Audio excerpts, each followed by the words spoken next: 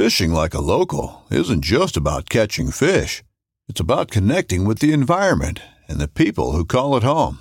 It's about hearing the stories and traditions that have been passed down for generations and sharing unforgettable moments with the people you meet along the way.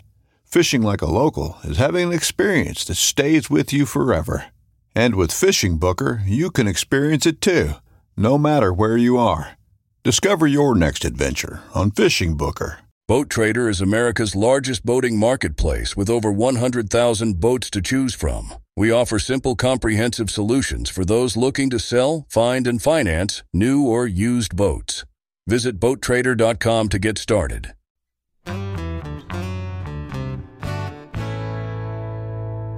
Hello and welcome to the Farm Traveler Podcast. I'm your host, Trevor Williams, and this is episode 194. Currently, Allie and I are still here in DC. We're having a great time. Allie, say hi. Hi. So instead of the studio, we're in our little apartment, but we're having a great time. And of course, you can hear Sadie in the background.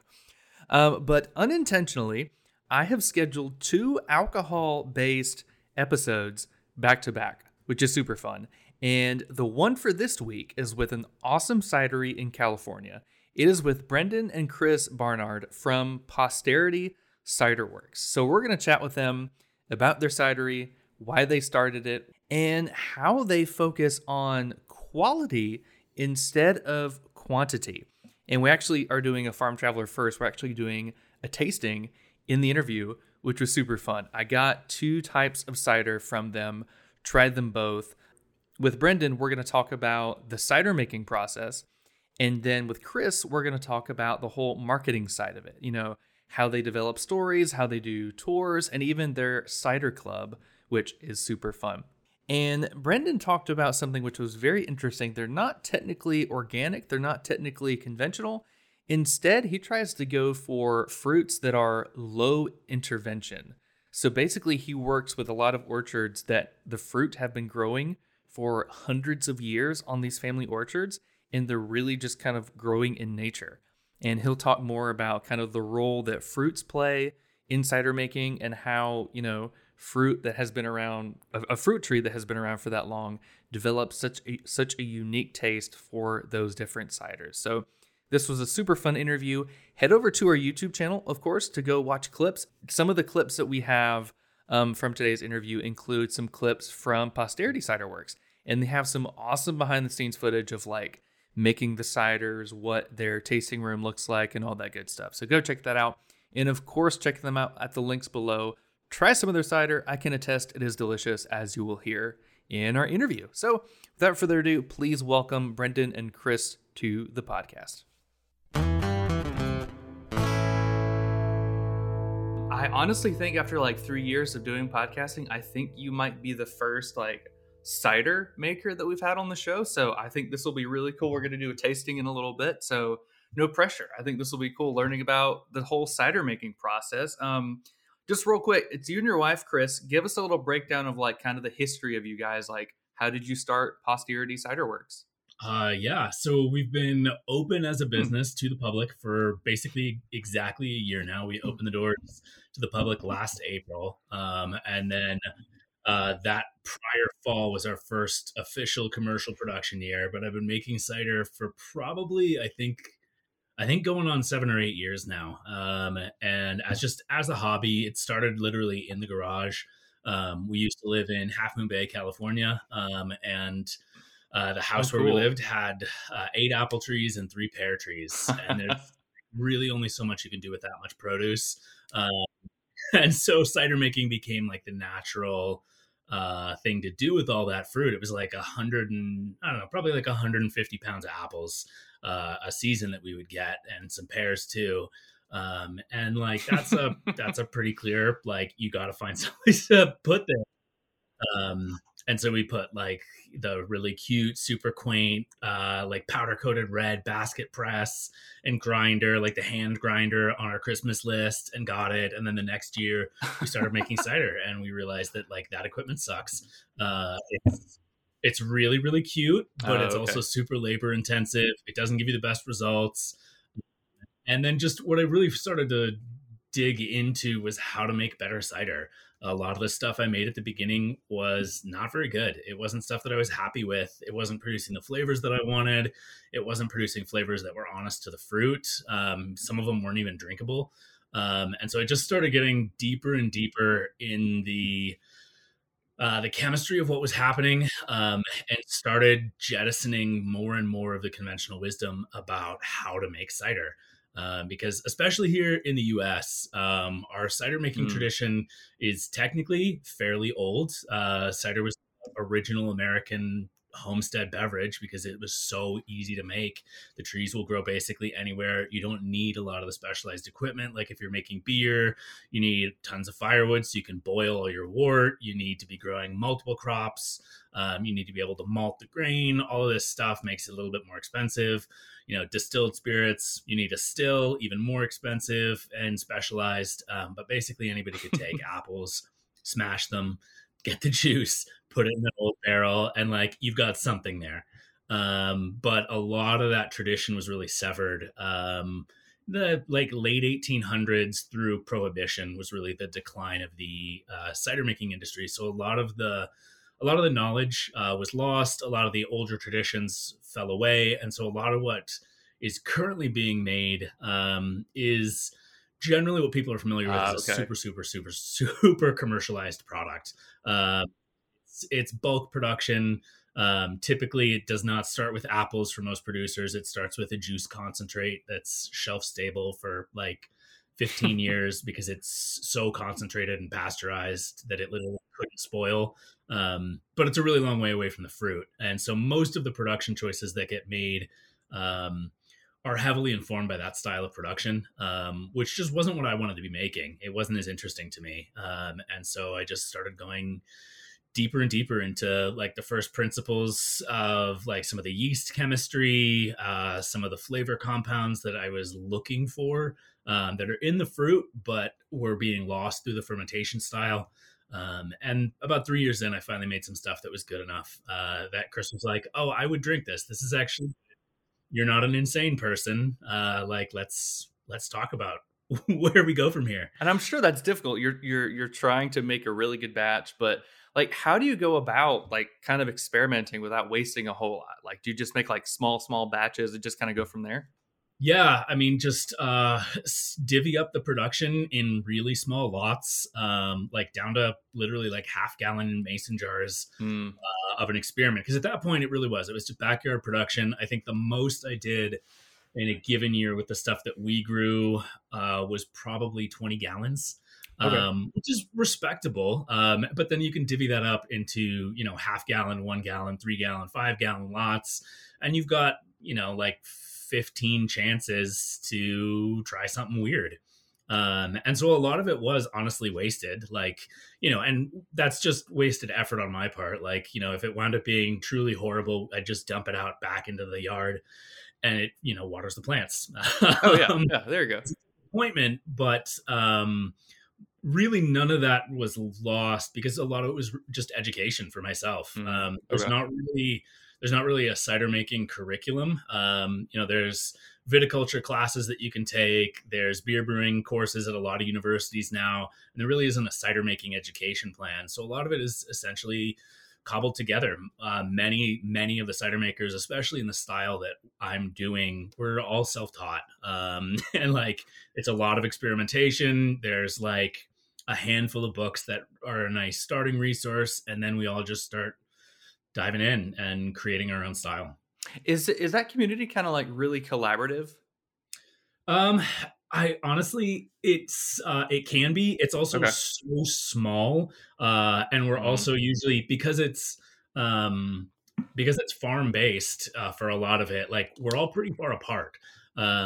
So there's some forums online where we can chat with each other. Like we chat on Instagram from time to time, but we're also all like, there's an annual convention called CiderCon here in the US. There's a few of them.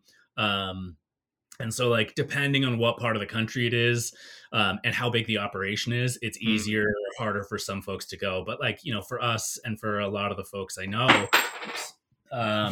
it's it's really like 1 to 5 person operation. And it becomes a little bit challenging at that point to, like, especially depending on the time of the year. If it's a harvest timed event, then like it's not happening because we're busy. Um, but yeah. I can imagine. So that's wild. And I'm thinking about it like when we're talking about like ciders, like let's think about like apple ciders maybe. Like I'm imagining all the varieties of apples we have. Like obviously the apples are going to have like a really big impact on the flavor. But I mean, if you have the same recipe but the apples are different, like is it going to be like a totally different taste? In the style that I do, yes. Again, a lot of the stuff that's produced in bulk, the goal is low variability. Okay. And so a lot of the choices are downstream of that. They want a consistent product. And in many cases, the way to guarantee that is with a ton of interventions that force Mm, it to become exactly what you want. Like they know what those batches are going to taste like before they ever see the fruit, or really, honestly, most of them before they like connect the hoses to the tanker truck that's delivering the juice, or they before they decant the juice concentrate. Like they have the recipe in mind. They're going to make it taste exactly the same way.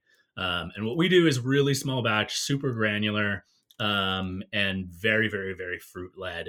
And so last year, I think I made like 25 different ciders. really? This year, I think we're closing in at like 40.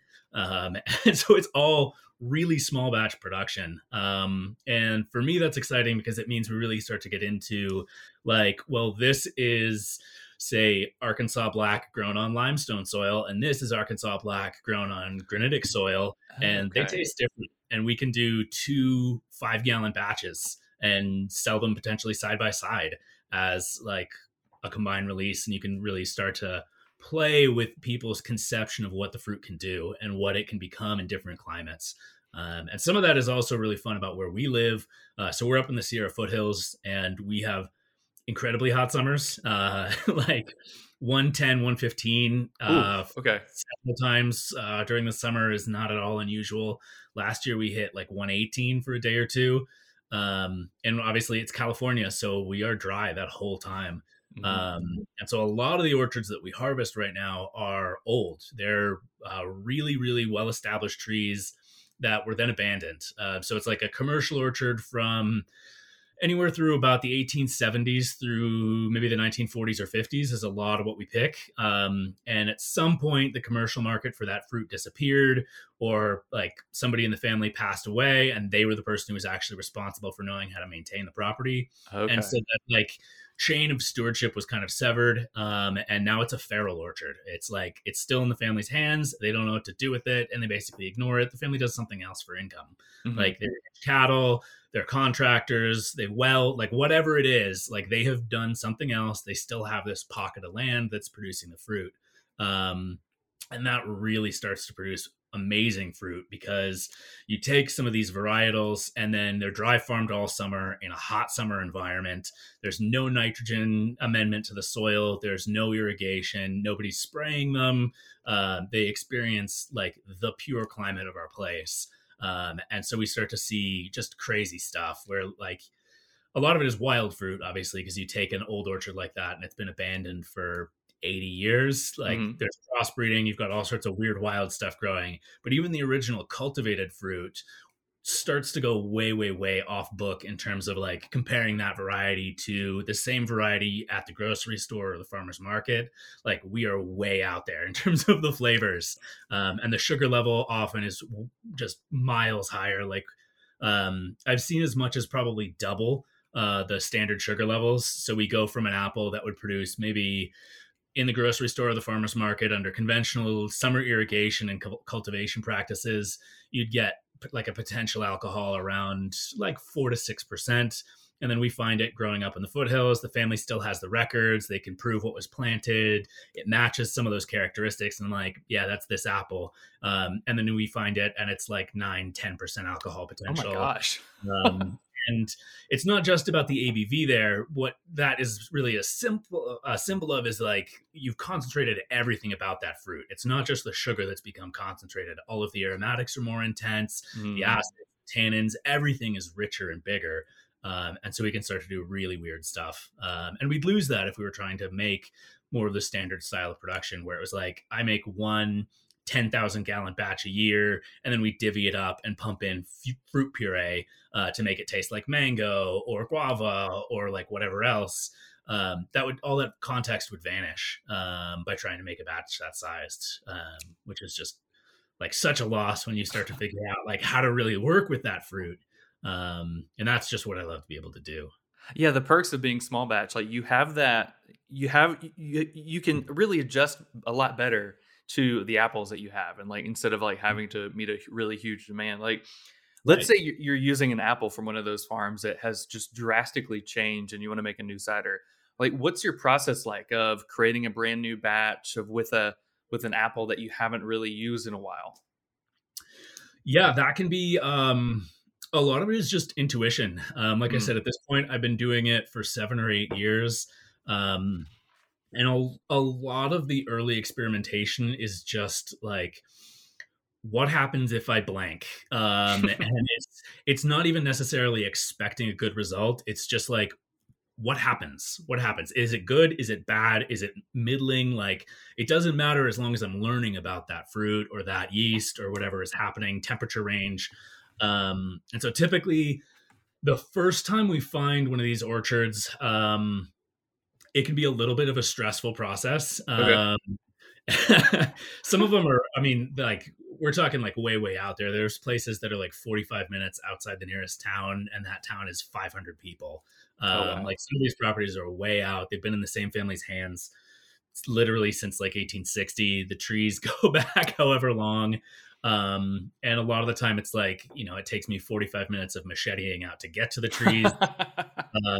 And so like for some of those properties, that first harvest year, we're not even looking for like bulk. Like I'm not even trying to get every piece of fruit, because it's really just what does this orchard represent? What kind of fruit is here? What can we do with it next year or the year after or the year after, once we get a bobcat in and rip out the blackberries? And like, once it becomes easier to harvest, what am I doing with this? And so typically I'll split the batch at least once or twice. The bulk of it is probably going to go with a yeast that my intuition says is going to work well with those fruit properties based on other orchards that we've done. Like I'm tasting all of the fruit and figuring out like what's here. Where do I think this is going to go? Where do I think this is going to go with this yeast? And then we'll split a little bit of it off and try maybe 1 or 2 other cultivated yeasts. And then we'll leave a batch also to go wild and just see what yeast lives in that orchard. Because what we find is a lot of variability in terms of the wild yeast quality. A lot of these properties, like I said, they're very isolated. These are little tiny Sierra meadows. And there's a lot of biodiversity when it comes to the yeast populations. And some of them are amazing and some of them are trash. They taste awful. And I'm really glad that it was like a 3-gallon experimental wild yeast batch and not the like 40 or 50 gallons that we got out of the rest of the orchard. So it's like, okay, well, that's not what we're going to work with. And then other times I'm disappointed the other way, where it's like, oh my God, this is amazing. Next year, we're going to let the wild yeast do 50% of the fermentation or the whole thing, or, it really depends. So yeah, the first year of harvest from a new orchard is really, really gut based. And just like, we're going to see what happens. Let's just go with the flow. Yeah. I'm going to give it like maybe 3 or 4 pathways and just see where they all end up. And then from there, the next year, the year after, we start to dive into how do we really maximize what's coming out of this orchard? Do we do 2 different batches, one early, one late season? Like, because again, a lot of these properties, it's like 90 minutes, 2-3 hours away in some cases up into the hills. I'm only getting out there once for a harvest. And so it might not be perfectly targeted to take the best advantage of every individual variety that's there. It's like, okay, we're going to come up here this time of year. We're going to get everything that's definitely ripe, maybe a little bit that's probably going to ripen in storage. And then like, oh, those trees, yeah, that was probably better a month ago. Now we know. Yeah. Get here earlier next year. Right. So there's a great orchard that's an example of that. We didn't find out about it until I think like late November. And when we got out there, basically all the fruit had fallen. Most of what was still on the trees was probably a month to 2 months past peak. And so it's like, okay, when that orchard crops next year or the year after, that's a September fruit. And so again, like some of it just does, it is all experimental. There is some waste, there is some loss. But that's really how we find the best relationship with the property, is by accepting that at the beginning. Yeah, all about the experimentation. And before I forget, like going back to the yeast thing, I mean, that's really what helps the sugars ferment. Is that right? Right. Yeah. So the Okay. yeast, when it's doing its job, the yeast is eating sugar, it's producing alcohol, and then it's producing carbon dioxide. And the CO2 bubbles off, the alcohol stays behind, and then the yeast also has some flavor contributions to make. And different yeasts add different flavors. You can age on the yeast after it goes dormant and settles down to the bottom of the barrel or the tank. There's lots of different ways to get flavors out of the yeast as well. So it's not just the fruit, and then it also, we're running the fermentations in plastic, in stainless steel, in oak, and all of that has different contributions as well. Gotcha. Okay. Have you done anything with like charred barrels and stuff like that? Because I know like when it comes to whiskey and even wine, like there's a huge difference in flavors versus like virgin barrels and then charred oak barrels, and that's really fascinating to learn about. Yeah, 100%. So like the bottle right there, the many plums, Hmm. so that one is bourbon barrel aged. Okay. So that one was aged in a 7-year-old bourbon barrel that had literally been emptied the day before. So I drove up the hill to our local distiller, grabbed the barrel from him that had just been emptied. It was still soaked with some of that bourbon, and then immediately put the plum in there to age for just shy of 6 months. So that one, basically we did 2 months of carbonic maceration in steel barrels. So what that means is that we let the fruit ferment whole. We didn't crush it. Okay. We let it ferment whole. And so you get the yeast at a much slower fermentation rate. And then the fruit is also whole. And so it's enzymatically ripening as well. So like if you've ever had a plum and like it's a little hard when you get it at the store, it's a little bit softer, it's a little bit softer, there's more and more sugar, and then it like goes too far and you've got like this puddle of vinegar on your countertop. That's what happens when a lot of the stone fruit in particular ripens all the way in oxygen. But when you do that under carbon dioxide in a sealed barrel, the spoilage bacteria can't do its job. You can't make vinegar. And so you wind up getting a lot more sugar out of the fruit. So the initial sugar that was available to us in those plums was for the most part around 4 to 5% potential alcohol. And that bottle is now at 8.1 ABV. And so we liberated that extra few percentage points by letting it ripen further inside those barrels. And then after 2 months of that enzymatic ripening and fermentation, we opened it up, scooped out all the glop, which is really the best description of it is Yeah. glop. No, I believe you. And so we put it into our presses, pressed it out, and then the juice went into that bourbon barrel to age. But yeah, we use again, when I get the first time I use an orchard, I usually like to do it in stainless steel because it's 100% neutral. I want to just taste the fruit and just the yeast and really be able to dial in like what is happening here. What direction should this go next year? And then from there we age on we use like a lot of medium toast American oak. We use that heavy char bourbon barrel. We've got some interesting stuff that's going right now that's in 2-year-old corn whiskey barrels. Okay. Cool. Much lower rye percentage, really high corn percentage, and then a much younger barrel as well with a less heavy char. And so it's got a totally different flavor contribution than the bourbon barrel. And we'll probably play with more going forward. I've done some like hickory wood age. We've done some cherry wood, all kinds of stuff. You can really play with some of those flavors. I bet you can. Have you picked up any barrels where you're like, you know what, I'm going to let this sit for 2 extra years? Have you done any of that? Do you have any like in the side of your barn or something? Not yet. I'd love to be able to do some more extended aging, either in the bottle or in the barrel or the tank, because that obviously all of that does cool stuff. But a lot of what we've got, it typically we release our ciders between about 4 months and 18 months. Okay. That's about our window right now. And obviously, like I said, we've been open officially for a year. And so the longer we're open, the deeper the bench can become of stuff that's been aging for longer. Gotcha. I mean, and you could technically like just age it indefinitely, right? It depends. I mean, you can obviously not open it for a long time, Yeah, true. but that doesn't necessarily mean that it's going to continue to gain depth. Um, Okay. Depending on the cider, you really need the right starting conditions for that extended aging in the bottle or in the barrel. It needs certain starting point in order to actually gain depth. And some stuff is just, it's not going to do that. It doesn't have the right characteristics. It might be shelf stable for that long, but it's not going to get more interesting. It's going to taste the same or potentially worse if you wait a year or 2 years or 4 years. And then other stuff is like, absolutely, we're going to let this rest as long as possible and just see where it goes, because I have really high confidence that based on those starting conditions, it's going to get much more interesting, just like a fine wine. Like, there's 10, 20, there's very well-aged wines and whiskeys, but it really depends. Like, what is that starting point?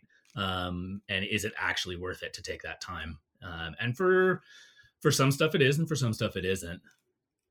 Yeah, it seems like it's all very pass fail. Like that's interesting. Like the starting notes, you can tell, and I imagine after you've been doing it for so long, you can really pick up like, oh, this needs 6 months and it'll be perfect, or like this needs a year or something. So it seems like there's a lot of like education, like once you start doing it all. Right. And so, like, for everything we make, I set aside usually a minimum of about a half case. I like to set aside a full case of what everything I make if I had the space. And that's really for that. Just like, am I wrong? Was this too early a release? Like, would it have been way better if we'd waited? Or like, does this, if we make it again, does this absolutely have to get sold before it reaches this age? Like, at which point it starts to decline. And so that's where we just like, I'll open a bottle every 6 months, every year, every 2 years. Yeah. So I've got a few ciders now that are like, I don't know, I think the oldest bottle I've got right now is 5 years old, 6 years old. And it starts to be really tricky because it's my curriculum. And I have to open it in order to find out. But when we start to get down to like, okay, I've got 2 bottles of this, I don't necessarily want to open it, even if I need to know, like, okay, so this is what it tastes like after 4 years. We got to open a bottle. And I'm like, but then I only have 1 bottle left. When do I open it? That's true. So why exactly? I mean, obviously, I'm assuming just the air comes in and that natural CO2 goes out. Like, why can't you just open it up, take out a little bit, and put it back and let it age for a couple more months? The chemistry of it starts to change. Like, you lose a lot of the stuff that we do is sparkling. So we do either pétillant naturel, or méthode ancestrale is typically how we do a lot of our sparkling stuff. And so we bottle on the lees. And so they do gain a lot of character from that time in the bottle. And then once you open it, you lose that carbon dioxide. It starts to come out of solution. You introduce oxygen, which, especially for the style of production that we do, we don't use any sulfites, which is super, super common in the wine industry and the cider making industry. Sulfite is a chemical pasteurizer. It's going to kill off all the wild microbes, including wild yeast, and it's going to minimize your spoilage risk, which is why the larger businesses use it. Most of them, again, like I said, they're dealing with massive lots of juice. It's like a 5,000 gallon tanker truck. And you have no idea what kind of quality of fruit went into that. You can't take anything on faith at that point. You have to sterilize it. We're really small. I have total control from the orchard to the bottle. And so I can pretty much guarantee that nothing in there is going to spoil. And so I don't use any sulfites. Primarily from an aesthetic perspective, I can just taste it whenever I use it. And so I step down the dosage until I'm not putting it in at all anymore. And I'm still making cider that doesn't spoil. So that's, that's a benefit of being small scale as well. But the other caveat is that a sulfite is a really good oxygen scavenger. So most and cideries introduce sulfite at the time of bottling as well. So they introduce it at the beginning after pressing to sterilize the juice. They dose all of the wine with it in the barrel while it ages for a couple of years to keep it sterile there. And then they introduce it again at bottling to make sure that it doesn't go off in the bottle. And so those are They're more stable, but they're also way less alive. And Mm. so, again, just like the way we do it, I lean into that variability. And for me, it allows me to produce some really incredible flavors by accepting that maybe I'll never be able to make it again. That is just like a one time perfect combination of yeast strains that were living in that orchard at the time and 1 year of production of fruit. Like that's a flash in the pan. It's really amazing. It's super, super special because of that. And we just say goodbye to it, and that's okay. Uh, We got to experience it, but I bet the rush of it is that you can try to figure it out or to possibly make it again or make one better, which I'm sure is yeah, like just never ending. absolutely. Yeah, it's super, super fun. At least for me. It would be super stressful for other types of people. And so, yeah. That's such a, yeah, and I was wondering why sulfates were added because I've heard a lot. Like my wife loves wine, and she has heard that if you drink a lot of wine that has a lot of sulfites in it, you have like a headache the next day, kind of, or you might be hungover if you drink a lot of wine. But if it's sulfite free, you don't have that effect on you. Yeah, so there's a lot of compounds that are to blame for hangovers, Yeah. but the wine industry really likes to say that sulfites aren't responsible. But basically, everyone has some degree of sulfite reaction. Some people actually have a medical sensitivity to sulfite; they Oh, can't. okay. Um, and then, depending on what kind of producer made that wine, the sulfite level varies. So the typical minimum in a bottle of standard wine, you're going to see between like 60 and 90 parts per million. Mm. The FDA actually limits producers to 350 parts per million because at that point, the FDA steps in and says, okay, this is officially bad for everyone. and varying people have varying reactions to it, but it typically causes inflammation. It can cause headaches. It can cause skin flushing. Hmm. And basically, everyone has had the experience of like you're like one glass into an entire bottle of wine, and you start to feel that like prickly, flushed, like your nose maybe gets plugged up. You start to get a headache, and you're like, I can't be drunk. Like I'm one glass into this bottle. And that's typically a reaction to sulfites, high amine levels, and a lot of sugar, which Mm. is classically associated with the bulk producers, people who are making, 10 or 20 million gallons a year. A lot of it winds up getting white labeled and then goes out to various smaller houses that put it in their own barrels for a year and then slap a label on it and call it different things. But really, it was made at the same giant facility. It started to go off at the giant facility and they just dosed the shit out of it with all kinds of stuff to make sure that it didn't. And so they're flirting with some of those levels of like, okay, it's not good for anyone. We probably can't sell it. And they're like creeping towards that threshold in order to save it. Yeah, Uh, getting very close to it. The chemistry of winemaking is wild. And again, my wife and I, so it was her 30th birthday last year, and she'd always wanted to go to Napa. And so we went to Napa for her 30th, and we toured a bunch of wineries, learned about all the chemistry, the science that goes into it. It was really neat. It was really eye opening. I mean, there's a lot more that goes into viticulture and cider making than you really might think. Yeah. And so the style of production that we do is generally known as low intervention. Okay. Sometimes it's called natural winemaking. And it basically means that we try really, really, really hard not to add anything to what you're drinking. So for me, that means no sulfites, no yeast nutrients, no clarifiers, no preservatives. We're never adding any dyes. And then I never back sweeten. Mm. And all of that is super common above a certain threshold of production size. And so, like, a lot of wines have like a grape concentrate that's added to them called mega purple. It's to make them look darker, which people Mm. associate with being better. And so, it's just like there's this laundry list of interventions that become just part and parcel of making wine at that level. And from my perspective, it really starts to get in the way of what's the fruit actually doing. And in a lot of ways, it's a force function of that scale. Like if you're making 40 million gallons of wine a year and it's got to taste the same for the last 40 years, like people expect one flavor from that particular batch. Like I get why they do it. It's just not what I want to be making. And I think it elides a lot of the nuance of that kind of production. Like I said, like some of these orchards that we get, it's super special fruit. It's literally only one part of the world, one orchard in the entire world is producing fruit that tastes that way. And so with that low intervention style of production, we can actually reflect that in the bottle. And that is so far been really popular with our customers. I mean, it sounds like it. Like I keep hearing this term online. It's like the riches are in the niches. Like you guys have a very niched product. That's so good, yeah. It's perfect. I mean, you find your audience. Like they find you. They're like, you know what? I really love this small batch cider.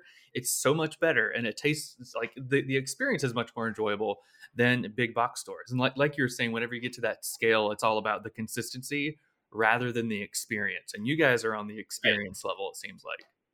Yeah. So like, again, I keep saying it, but like lean into the variability. Like, oh yeah, it becomes more interesting. We can share such interesting things with the people who drink our ciders this way. And that's frequently what people say when they come to the tasting room is like, I have never had cider that tastes like this. And that's music to my ears. That's what I want to be making. I don't want to be making something that like tastes like every single other cider you've had, because it was made at the same facility and it's just a different label that was put on the same bulk juice. Like, I don't want to make that. That's boring. It's like you want to be unique. You want your products to be unique. And speaking of that, I think we can do our tasting. So this is the bourbon barrel aged plum cider. It's the mini plums. And so I'm gonna post this everywhere. I think this will be cool. So as I'm opening, I'm gonna try to open it and not do a mess. Give us your spiel on this that you would give at like a normal tasting. Yeah.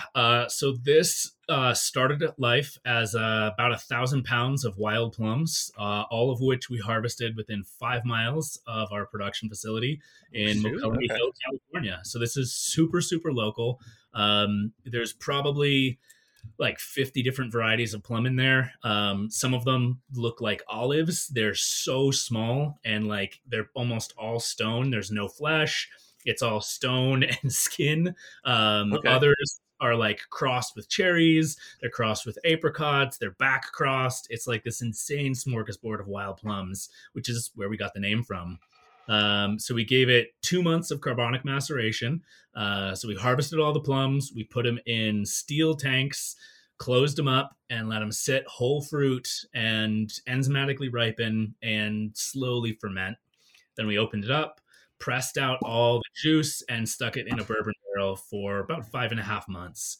And so this one, to me, like, this is pure cocktail. Like, we put it in a tumbler, and like this one will actually stand up to an ice cube. Really? Okay. Yeah, like it's super fun. It's like a wild plum and cherry old fashioned. You'll get this clear, boozy, bourbony note all throughout. And then the stone fruit comes in really strongly. Some people also compare this to like a sour beer. You've got this really pronounced stone fruit acidity that runs all the way through. And then this little kiss of sweet oak on the finish. So I'm seriously really, like, the moment I opened it, really getting that hint of an old fashioned, of the bourbon. And it's very, like, it's very amber in color. It's very, very pretty. Yeah, burgundy to purple to amber. It's super fun. It is. Now, I don't know if this is a thing in cider, but for wine, you have the legs going down the glass. Is that a thing for ciders or no? Yeah, totally. Okay. So there's, depending on what you're making, you can talk about the legs. You can talk about lacing if it's carbonated. Okay. That's less of a thing with cider because we have lower protein content. So most of our gotcha. But for beer producers, they're dealing with grain, which has a high protein content, which helps that foam stay up. But typically we have that fall back down pretty fast. Okay, gotcha. All right, I smell the plums, I smell the bourbon, I smell the old fashioned. That's really good. It's got that sour from the cider, but like, I feel like every other cider, especially like mainstream ciders, it's like a punch in the face with like how sour it is. But this is like very chill. You get the plums. That's delicious, man. I love it. Thank you. That's really good. Like, which ones are your favorites so far that you've made? Oh, man, it's super hard. So I mean, like I said, we make so many different ciders that it's really, for me, it's mood dependent. Like they're all so different. Like right now at the tasting room, we're doing a 3 cider flight and a 6 cider tasting flight. Nice. Okay. And they are literally all completely different. Like One of my favorites right now is it's called Aurora, and it's essentially if you've seen like the tall skinny bottles that you see like an ice cider or a pommeau in, it looks like that, but it's not. It's a dry, basically it's a crabapple sherry. Oh, okay. This really cool crabapple. We let the wild yeast do its thing, and then we let it micro-oxidize, just like a sherry. And so it's kind of like a fino or a palo cortado style Spanish dry sipping sherry. It's got these really amazing like dried fig and dried apple and like a little bit of a leathery bittersweetness, and it's super, super fun. I bet that's super delicious. Before I forget, I wanted to ask. I should have asked this earlier. When you're going and you're picking fruit from all these orchards and all this stuff, like what are you looking for? Organic? Do you really care about that stuff? Like when it comes to all the different types of apples and apple production, like what are you looking for specifically when it comes to what you're going to use for your ciders? So my goal when I'm making the cider is low intervention. And then what I look for in terms of the producer is as low intervention as possible there as well. So a lot of the orchards that we harvest, we like to tell people they're like beyond organic. Like some of these properties will never be certified organic because it's 12 trees that were planted in 1880. The family doesn't even live there anymore. They live like 3 states away. It's just in the family. We managed to get a hold of them and they're like, yeah, go for it. Knock yourself out. And like, write us a check for whatever you pick. And so like, they're never going to go through a multi-year certification process. They just leave it alone. It's grown with zero intervention.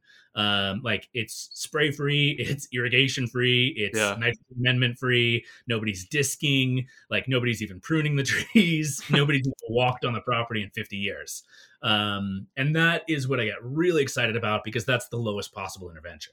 And that fruit starts to become incredibly interesting because of that. Most of the orchard that we've planted, so we've got about 2.5 acres that I've planted here on our property. And that is really the direction that we're going with that. So we put in full-sized trees, either semi-standard or seedling rootstock. So these are going to be big, well-established trees. And that's really to replicate a lot of these older properties. Yeah. Most of the commercial fruit that gets grown right now is on dwarf rootstock. They're really small trees. They can't support themselves. They need to be trellised. It's basically like a giant vineyard style of production for apples. They're tied like on multiple wires to hold them up. You need a lot of water and a lot of nitrogen to support them because the tree's only putting roots into like the top 18 inches of soil. Oh, okay. And it's just a really churn and burn style of production because it's designed to meet the grocery demand. So they're looking for tonnage per acre of fruit that's grocery grade. And so they're really just looking for maximum output, regardless of what that does to the soil, what kind of spraying is required, all of that. And so what we find that is abandoned up in the hills is a much more sustainable style of production. It's lower yields in a lot of ways, especially time to yield. Like a lot of these rootstocks that we planted, a dwarf orchard, you'll start to see a crop and start making money 3 years in. Okay.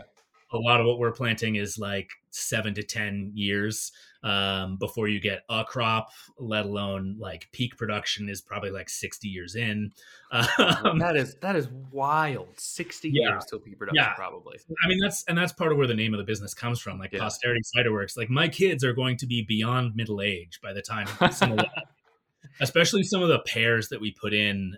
Pears are notorious for taking a really long time to bear and grow. We've got a fruit called a sorbus domestica. It's known as a service tree. And that one routinely is like 20 to 50 years before it will fruit. But it'll live for 400 years. And so it's really, it's really with that longer term in mind that we're going, because the other side of it is like, okay, we're not getting peak production for a really long time, but these are trees that a dwarf orchard is going to die 15 years in. And it's fine because like, okay, you were growing Honeycrisp market price went down. You can rip that orchard out, 10 years later and put in Cosmic Crisp, and Cosmic Crisp drops in price. You can rip that orchard out and put in the next trendy patented variety. It's fine. You can chase that grocery market. And so what we are growing is stuff that's going to live for 150, 200 years without issue, and ideally be low intervention the whole time. And so right now we're watering these trees in. We do amend the soil with, we have what's known as a silvopasture system. So we have livestock that run through the orchard and Okay. fertilize it. And so we're building organic carbon in order to retain moisture and nutrients. But the goal is really to create a system that will need minimal intervention going forward after a certain point. So we can make the fruit that I want to be producing with that really interesting character, and then B, have a system that's lower intensity to maintain as well. Because again, a lot of these more commercial style orchard, like, okay, they're putting in 2,000 trees on an acre and I'm putting in 90.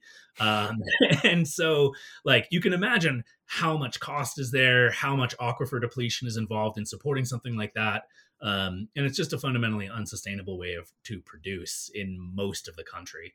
And even the places where you can get away with that for a few generations, like, you're going to start to exhaust that soil. Like, it's going to happen. And so the goal is really to replicate for us a lot of these old homestead orchards where it's, these are trees that are even 40 feet between trees as the spacing.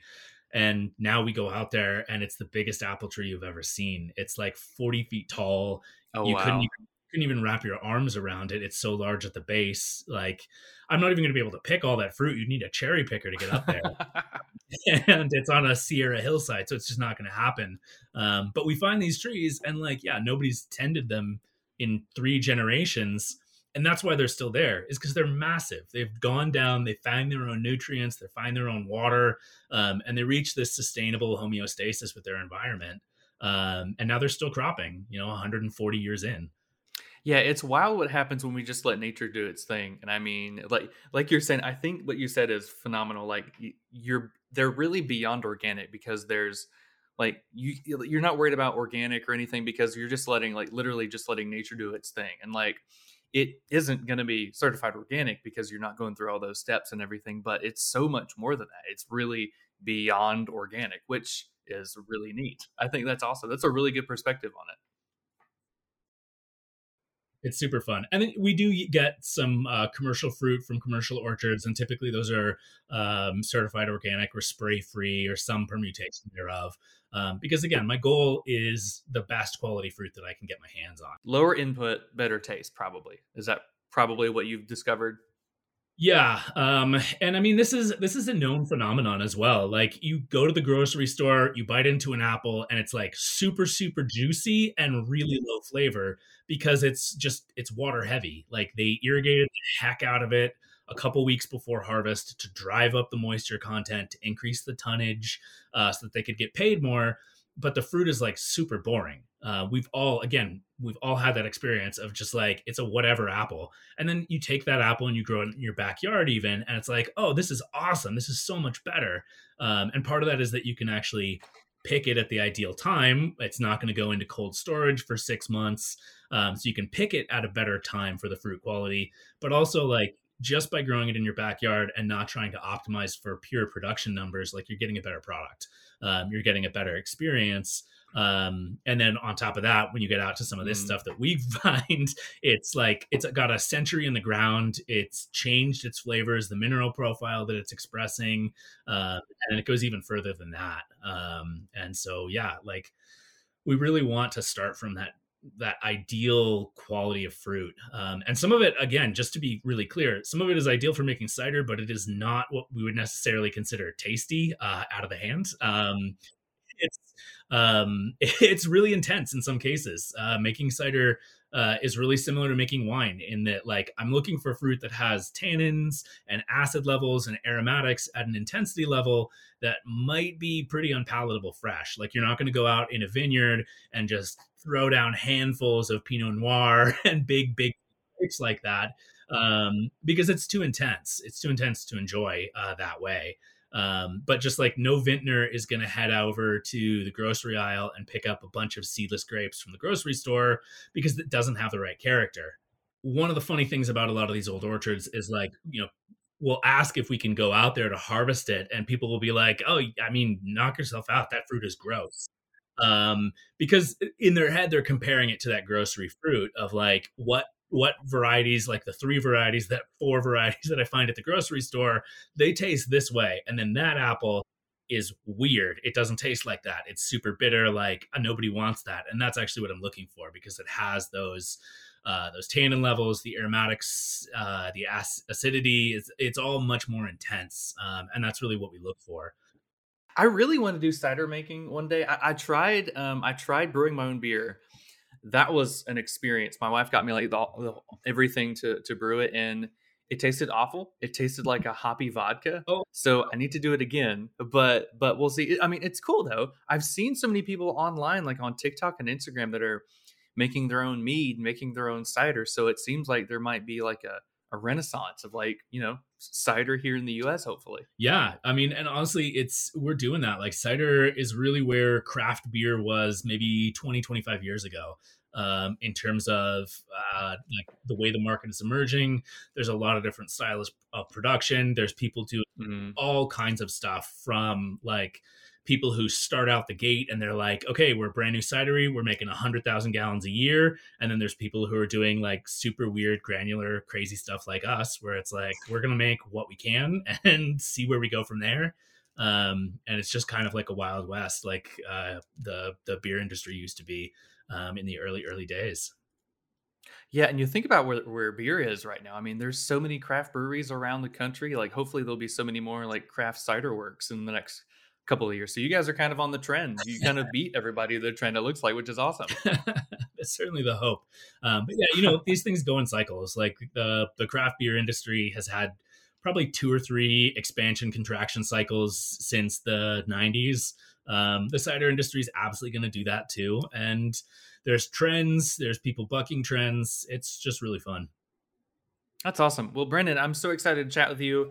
Love the Old Plums wine or the cider. Love it. Super good. Gonna try the other one with Chris, the O'Shandy. Yeah. So yeah, this will be super cool. We'll link everything below, but it was great to chat with you, my friend. Awesome. Yeah, it was really fun. Let me go grab Chris. Well, Chris, welcome. Thanks so much for coming on. We talked to your husband earlier. We're going to talk to you about the business side of Posterity Ciderworks. Yeah. You guys have been enjoying it. You're an awesome small batch cider that's making some, obviously, as I can attest, some delicious cider. Yeah, we have a really good time. I think Brendan and I are different sides of the same coin in some ways. So Brendan does a lot of the science and the manual components of our business, and then I do a lot of the like strategy and then also marketing, sales type things. So it's really nice to have 2 people that like are united in our brand and our ideas of what we want, and then also like have very different brains for how to like achieve those goals together. So it's been really good. You guys are in California. You're shipping cider all over the country. Like, what was the whole process of that like? Like, did you start with a little farm store and then sell locally and then ship across the country? Like, what was the whole process like? Yeah, so I think that our journey has been atypical in the sense that from the get-go, we understood that we had an audience that was outside of California. My husband had been documenting the process of starting the orchard on our farm and getting all of kind of the regulations going on Twitter. And so we had gathered a lot of people who are really excited about our brand and wanted to try it. So I knew from the beginning that had to be part of our business plan to allow people that had been like rooting us on for two years and some change to be able to actually try the stuff that they were hoping to get their hands on. And at the beginning, so we opened in April of a year ago. And in the beginning, we thought, okay, like, we've got all these regulations we need to jump through. Let's just like try and like get this done, power it out, get all of the compliance taken care of so we can ship it everywhere. And we found out that we had actually made like a massive critical error in our understanding of how compliance works. Uh-oh. So, yeah. So cider is really fascinating because it's actually governed by 2 different federal agencies, depending on the alcohol percentage in the cider. So a lot of the stuff you buy at the grocery store, it's under 7%. And that's what most people have been exposed to, right? It's in like a 22-ounce bottle or a 12-ounce bottle and looks more like a beer than it does like champagne or wine. And so we thought like, oh, you could use whatever. You could use a champagne bottle, you could use a beer bottle. And we didn't realize that some of the stuff that we had made was over 7%. which is governed by the TTB. And they have specific size bottles you can use if you're going to ship outside of your state. So our first batches of cider, we hoped that we could ship them everywhere. And then we realized we couldn't ship them because the governing agency wouldn't approve us to ship them out of California.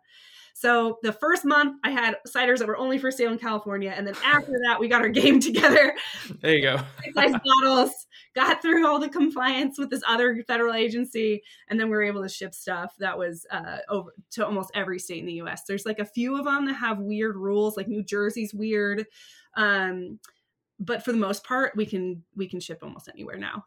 So it sounds like trial by error. Oh yeah. I mean, there's so many rules. And like, there's also, I think there's a lot of people that are a bit pirate and like, don't really follow the rules. And, like just slide under the radar because they're small. And we were thinking everybody's playing by the rules and everybody's, going by all the, the things you're supposed to do, the things you're supposed to say, how big the print is supposed to be. And so we were using like anecdotal example as like our guide rails. And in real life, like the government's like, no, you can't do it like that. And we're like, oh, okay. Like, so yeah, lots of learning the first year for sure. We've released about 36 different varieties of cider in the year and some change that we've been open now.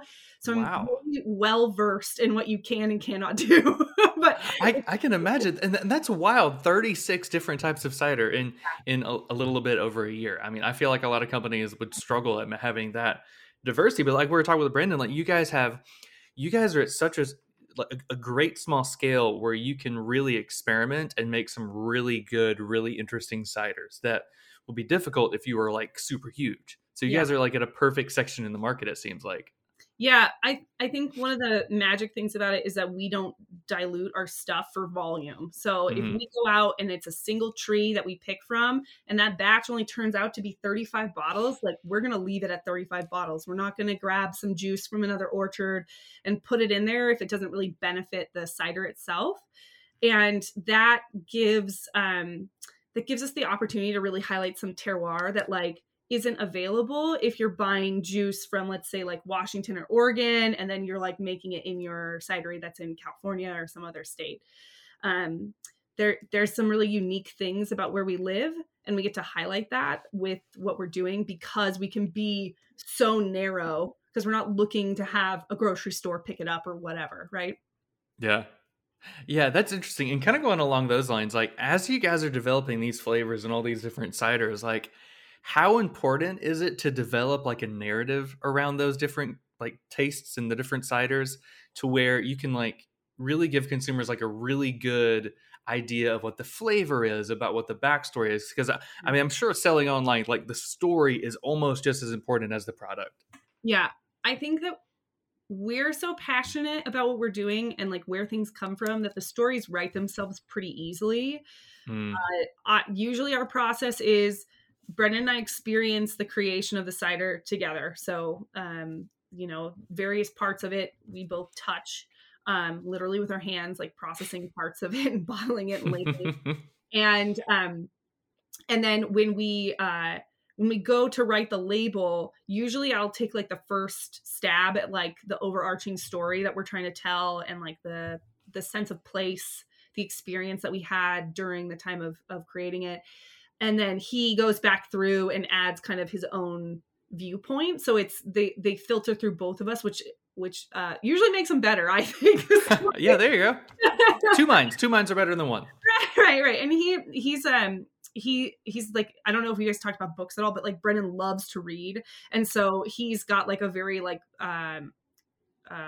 large vocabulary of words to pick from and like ways of phrasing sentences. And so he usually makes it a little more colorful than maybe the way I wrote it the first time.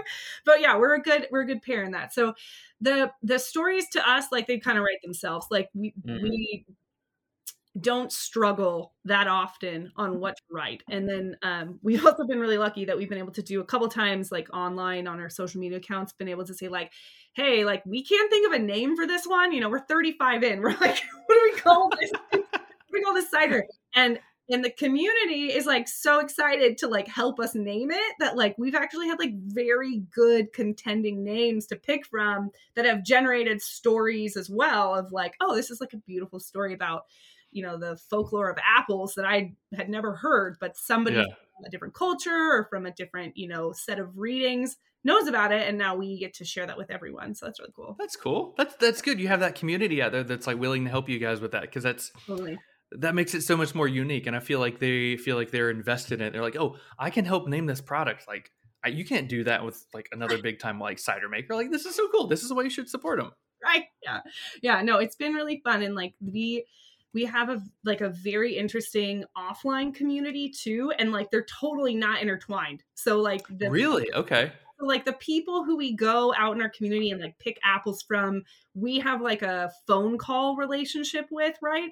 And most of them are not actually on social media. Like a lot of them are like older, that they've had their property for like multiple generations. So, you know, it's like we call them, we're like, hey Frank, like how you doing? Like how's the apples up there? And like, you know, the whole conversation about, you know, just how the property is and all the other stuff they're doing. And then like they don't see any of the what happens with like the fanaticism online of people like sharing pictures of their bottles when they get them and stuff. Like they don't see any of that. They're like in different two universes that never meet. Yeah, it's the best of both worlds. You've got a big online community and big offline community. That's awesome, which I feel like is a huge win-win. And speaking of, well, really, I guess both communities, you guys also have a cider club. Is that right?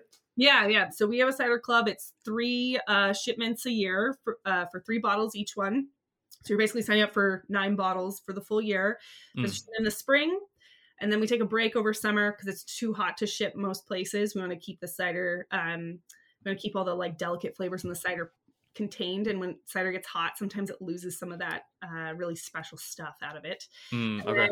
And then we have in the fall a shipment that happens like right around August, September, and then right before Thanksgiving that we do. So you have bottles for your holiday table as well.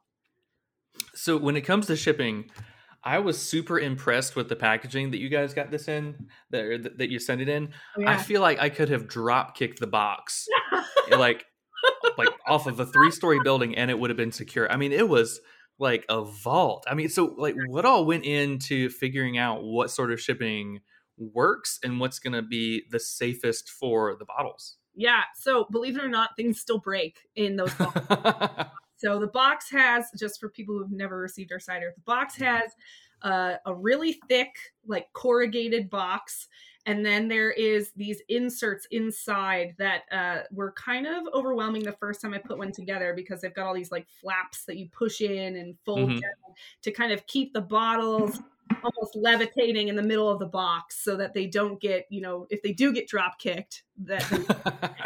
But yeah, we sent a case of cider, so like 12 bottles to this guy who is his like holiday home is in Tennessee, and he wanted some bottles for Christmas, and that same week they had some kind of cold snap and the bottles broke inside, and we don't know if it dropped, we don't know if it froze and like they just exploded, like we have no idea. But you know, that's like the nice thing about the company we used to ship is that they reimburse us when stuff breaks. So it's not actually like we didn't lose, you know, $200 in cider. We reimbursed for the stuff that was lost and then paid for what we sent, you know, in as the replacement. So it's good. Yeah, that's good, because you hear all the time of whether like whatever you're shipping, like whether it's, you know, beef or wine, like a lot of people having to eat that cost, and of course they send it again to the consumer, which hopefully, fingers crossed, they get it the second time, but sometimes it just doesn't happen. I ordered beef one time online, and it was like maybe 2.5 years ago, and there was this like really weird cold snap in like Texas. Yeah, it was when that blizzard hit Texas and like they were out of power for like a week. Yes. My meat had gotten stuck there, and it was supposed to be 2-day shipping, and it wound up being a week. And when I got the steak, it was warm. I was like, and I called them, and they're like, oh yeah, we'll send you a new one. So sometimes you just never know with shipping. So right. No, you don't. You like bless and release them into the world. Yeah, you're like, please get there on time. Please get there in one piece and not, you know, broken. But yeah, these were legit, like very well done, very packaged, and I felt like they weren't going anywhere. Like honestly, it took me a couple of minutes to get them out of there, but it worked out very well. Yeah, I'm always worried that the packaging is somehow like someone's gonna open it and it's gonna like slide through or something, right? Because it feels so secure. But Yeah. so far it's been good. We haven't had that, so I'll knock on wood. Well, that's good. Well, well, that's good. So you guys also y'all have tours at the cider? So yeah, Brendan does tours at 12 o'clock every day that we're open, and he walks through the manufacturing space and talks about why we do what we do, the process, where we get some of the apples from, and then walks people into our tasting room, which kind of just has a double door to it, and then he pours the ciders one by one and tells the story of the cider. So a lot of places when you go there, you would be like, okay, I want a flight. And they pour you 6 glasses and hand it to you and say, see you later. But it's totally different. Like we pour it one at a time. And he really talks through all of the elements of the cider because he wants people to understand like that this is an elevated experience. This is not a slam it back. Like it's something that you're supposed to enjoy, and we want to cultivate conversations and community as part of that. And we've found that like having stories to share is the most important part of like taking away something from an experience, right? Like if you go wine tasting, you're like, oh, I had some good wine, but that's it. There's like nothing to talk about. But if you know the story of like how we got those grapefruits that are in the O'Shandy or where the plums came from and the many plums of McCollum Hill, like that gives you another layer of like shared experience and community that you can carry forward. And I think that's really important. Yeah, see, I love that aspect of like of like drinks, like wine or cocktails or beer, like getting the story of it, like how they're unique, the unique ingredients, the unique stories of the people that made them. Like that's what I really love, and so I love that you're kind of driving that home. Like, hey, it's all about the stories. It's not just about the cider; it's about the story of us, the ingredients on the cider, and how it all came to be. So I love that. That's really cool. Yeah, like I mean, dollars and cents. If we were a business that was just interested in making money, we would not be out picking single trees in the sticks that takes 2 hours to drive to.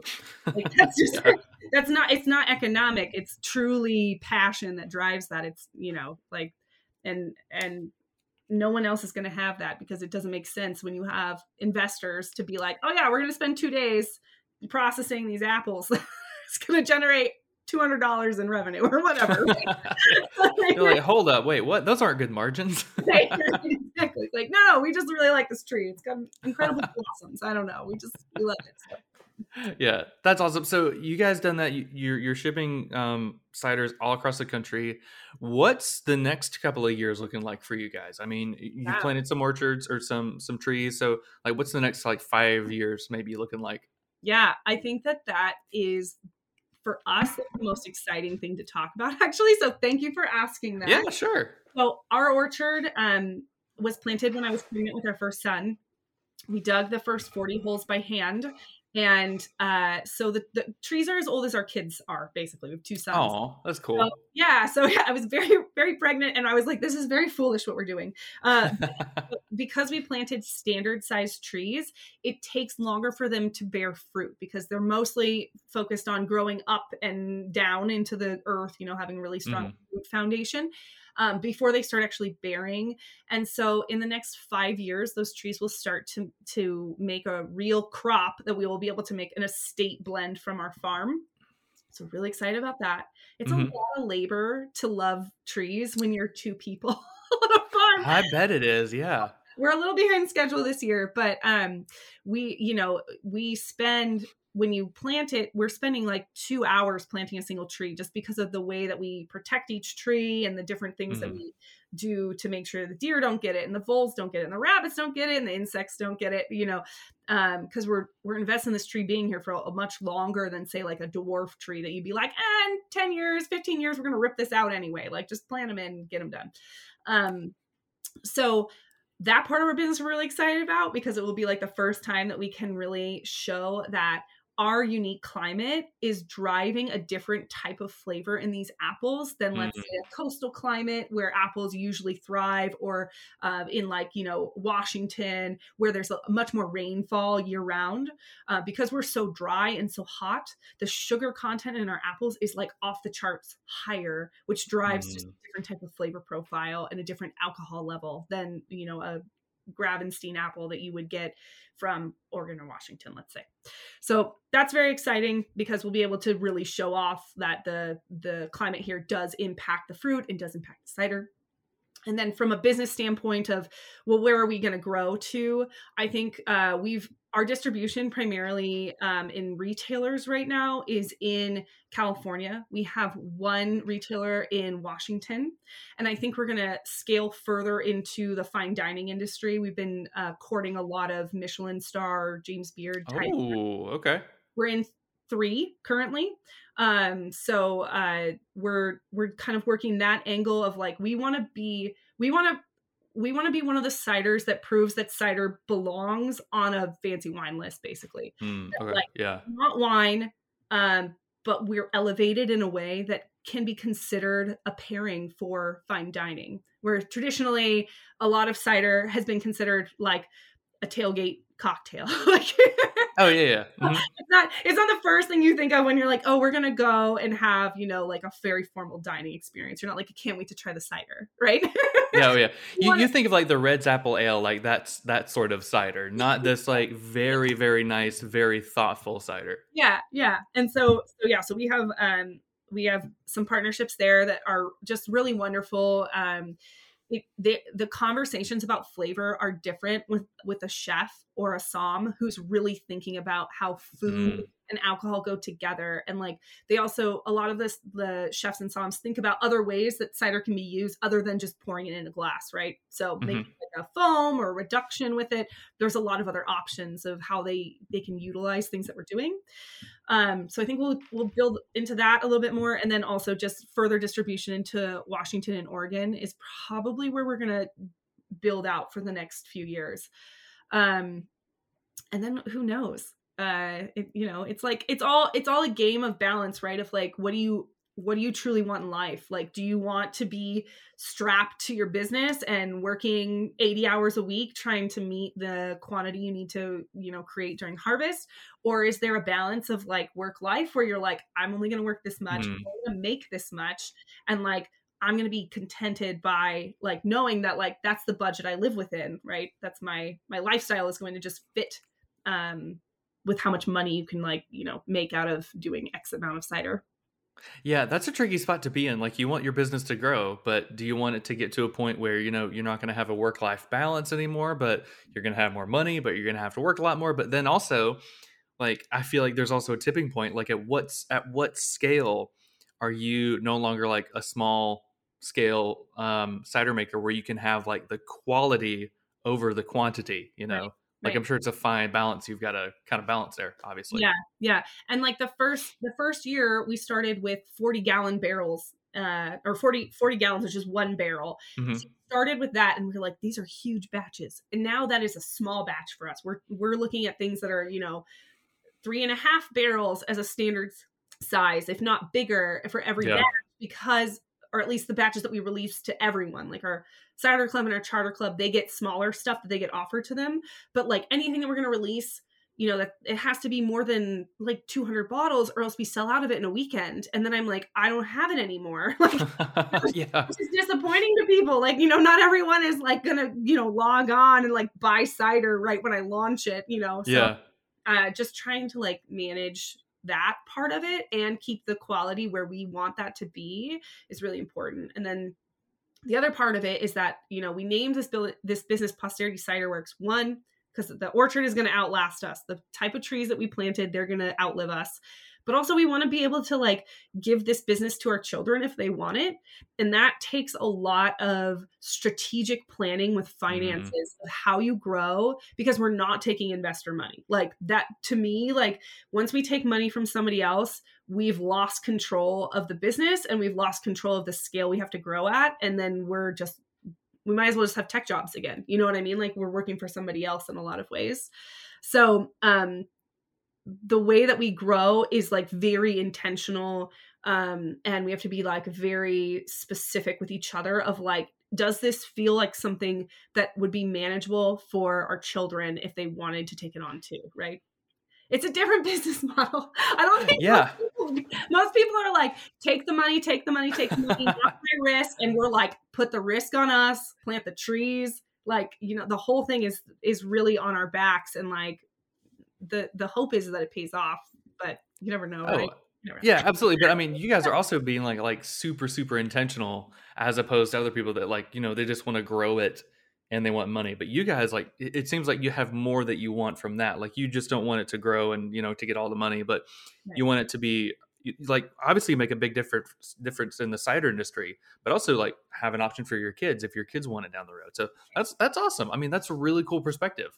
Yeah, I think, you know, because we both worked in tech, we saw a lot of companies that would grow until burst, right? And then they would either sell or they would get another round of funding and you'd have a longer runway. And like that type of consumption of money and utilization of people as like just things that can build really fast and then be disposable, like that just didn't feel good to us as employees, right? Like we experienced layoffs and things like that so many times that like, and I think just like built into us is like, build this with stability, like be honest with people. Like if we need to have less hours, like be honest with them about it, because we want to build something that's like long lasting instead of just like burn the candle at both ends as fast as possible and then take somebody else's money, right? I feel like there are a ton of Fortune 500 CEOs that could learn a thing or two from you guys. I mean, that's awesome. That intentionality and like, you know, we don't need to grow super, super fast. Like, let's just be strategic. Like George Bush would say, strategery. Yeah. That's what we need. That's what we need. Strategery. All right. So we've got this O'Shandy sparkling grapefruit cider. Yes. I'm going to open it. It's a little bit easier to open than the old plums. So while I'm opening it, do you want to give us like the spiel of the O'Shandy?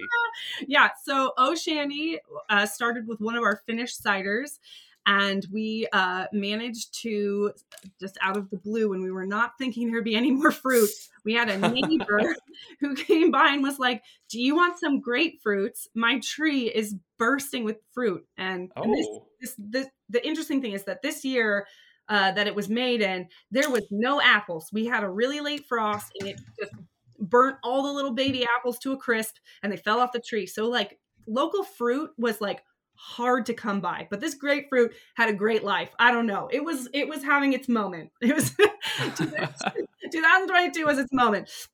So they were like, come get all these. So we had 100 pounds of ruby red grapefruit from a neighbor, like literally like stone's throw away. So we processed the finished cider in a second round of fermentation with the grapefruit. And then after that, we added from another neighbor some Meyer lemon. And okay. Yeah. So it's got layers on layers. What I love about O'Shandy is that it's really citrus up front, but then it also has this like almost reminiscent of the seaside feeling to it. To me, it reminds me, I'm from Santa Cruz. I grew up by the ocean my whole life. Okay. And it gives me just this little bit of like ocean minerals at the end. So I'll let you try it. And that sounds, just look at all these bubbles coming up. Oh yeah. It's a happy one. It does smell very, very good.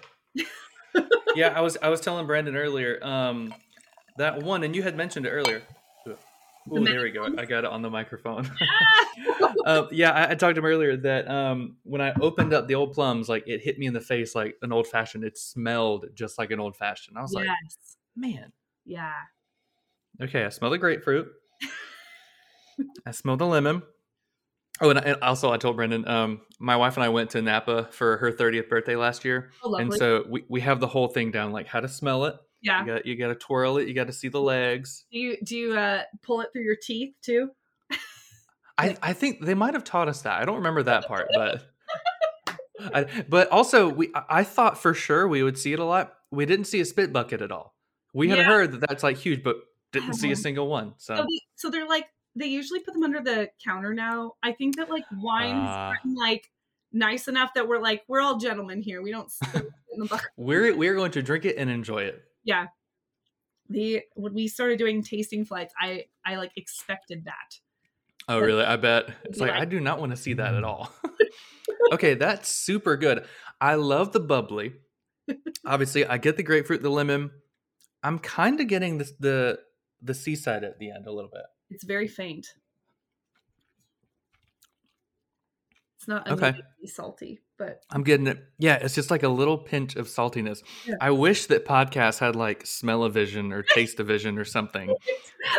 Open sample 2A. Open sample. Get your iPhone and scratch the logo really quickly. It's a scratch and sniff episode, and you can smell the wine. So yeah, so that one came to us as like a total gift from our neighbors, but like the neighbors know that we're weirdos that collect foraged fruit, and Yeah. do you want these? You're like, yes, please. You were like, oh, Shandy, yes, please. We would like that. Yeah, so a shandy, it's a little tongue-in-cheek, the name. So one, shandy is usually what you make with like really garbage cider. So okay. usually like a bar will serve shandy, and it's basically like bottom tier cider with like lemon put in it to save it from itself. But we made like really fancy cider. It's fancy shandy. It's fancy shandy. And that's kind of a theme with us, is that we like to make stuff that normally is like the cheap stuff, but we make it in a way that's really elevated and uses like a technique to give you like, what if we reimagined this drink and actually like made it into something that was quite exceptional, instead of like saving it from itself, you know? Yeah. So. See, I mean, like we were talking about earlier, this drink is delicious, but also that story that you were saying is so unique and so interesting that it makes this product awesome. And it's just so unique. I love it. That's awesome. It's just what happened. I mean, you never know what's going to happen. Like you get awesome neighbors like that. They give you some fruit and you make a great cider out of it. Yeah, that's a win-win. Those are good neighbors. They're really good neighbors, and they have lots of their own stories too that we share in the tasting room with people that can't fit on the bottle. That's hilarious. We're releasing our second round of elderberry cider coming up probably in the next month or two. It will be released, and the elderberry cider is like, it's got a whole spiel, but I'll give it to you short. The guy who forages the elderberries is from a famous family in Tuolumne County that has their own apple ranch. They are Mennonites. And so very conservative. All the women wear bonnets, and they have like a kids apple ranch where you like can go pet animals and like get a sandwich, piece of apple pie. Anyway, one of their sons, which they have a huge family, right? One of their sons is probably about high school age now, in college, and he has decided that he's going to start his own little business foraging these elderberries. Elderberries are a pain in the butt to harvest because they're these little tiny berries, and he goes out in the heat of the summer and like is picking all of these and then sells them. And so his mom posted on Facebook if anybody wanted to buy some elderberries, and the first year I was like, sure, why not? So we buy these elderberries from him. He comes on a dirt bike to meet me in the parking lot of this apple ranch to sell me hundreds of pounds of elderberries that he's carried on the back of his dirt bike. Oh my gosh, that's awesome. His name's Jethro, and he has a big 4-H buckle that he wears for like something he won on the county fair. And he's just the sweetest kid in the world. Like, he's so sweet, but he's like 17 maybe now. Yeah. But he sells his elderberries to like the natural food market near us and stuff. And so when we tell this story, at first people were like, how strange and interesting. And now everyone is like, that's Jethro, isn't it? That's Jethro. Jethro is now a legend. Yeah. So, I mean, it's there's lots of funny stories about the local flavor and where we get things. That's awesome. They're very memorable. And I bet that they increase return customers every time they hear these stories and visitors. I mean, I hope they have a good time. Oh, I bet they do. That's hilarious. That's so cool. Well, Chris, this has been so cool to chat with you and Brendan and learn about Posterity Ciderworks. We're going to link everything below in the description, but where else can people follow you? Obviously, if they're in California, where can they come and visit and tour the cidery and, of course, try some of your awesome ciders? Yeah, so our tasting room is in McCollum Hill, which is in the Sierra foothills. We're about 90 minutes from Sacramento, on your way to Yosemite. And you can also try us at several bottle shops that are in the Bay Area, as well as some fine dining restaurants. There's more details about where those are on our website, which is posterityciderworks.com. And then on social, we're either Posterity Cider or Posterity Ciderworks, depending on it. We're on pretty much everything, Twitter, Facebook, Instagram, and we're messing around with TikTok, but like, nice. I don't know if we're cool enough for TikTok. It's a list of itself that I'm not sure I fully understand, but we're there. We're doing something. There you go. You've got the username there, so you've got it unlocked. There you go. Well, perfect. Well, Chris, thanks so much. It was great talking with you, and it was great tasting the wine. It was super fun. So thanks so much for coming on. Absolutely. Our pleasure.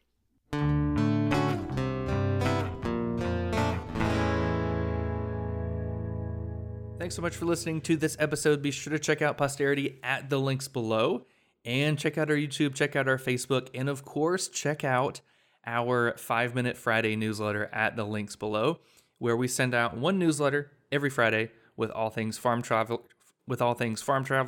agriculture, and some cool little updates. And of course, you have access to our Farm Finder page, which if you're on Facebook, you might know that we are getting very close to launching a new Facebook group focused on Farm Finder. So all that is in the link below in the description. Thanks so much for listening. We'll see you next week. Spend your Saturdays with life on the water. Join Captain Brandon Simmons for fishing, diving, travel, and so much more. You want to succeed, you want to fish, you want to be one of the greatest. Oh, look at that thing, dude. Wow. Oh. Let's see what kind of trouble we can get into today. Don't miss Life on the Water every Saturday night from 7 to 9 p.m. Eastern on Waypoint TV. The destination for outdoor entertainment.